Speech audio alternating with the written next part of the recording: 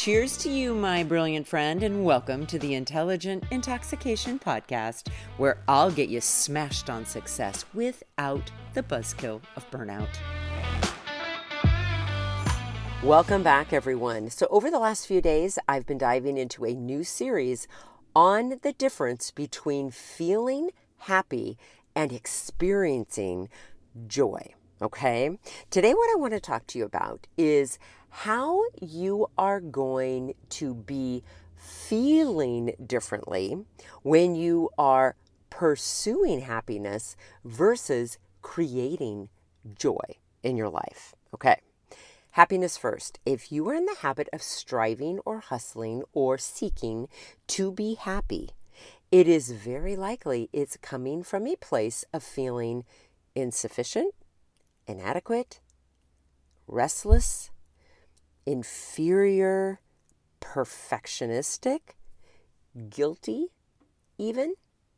Whereas if you are intentionally committed to creating joy in your life and developing this mindset of joy, rather, it is very likely you are going to be doing so from a place of already feeling sufficient, adequate, fulfilled, purposeful, content, peaceful, satisfied, or in other words, you're feeling as if your life is already deeply impactful or meaningful.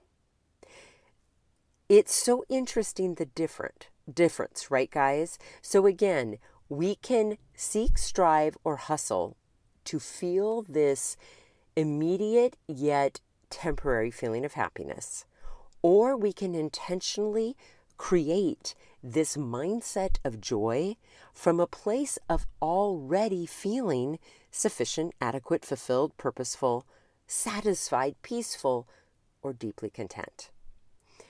Couple of questions for you. When do you notice hustling or striving to be happy?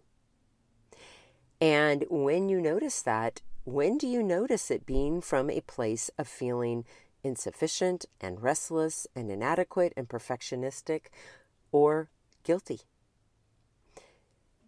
And when do you notice being committed to creating joy in your life? And see if it isn't true that you do so from a place of feeling worthy and valuable and sufficient and adequate and fulfilled and purposeful and peaceful and satisfied already. Just get curious.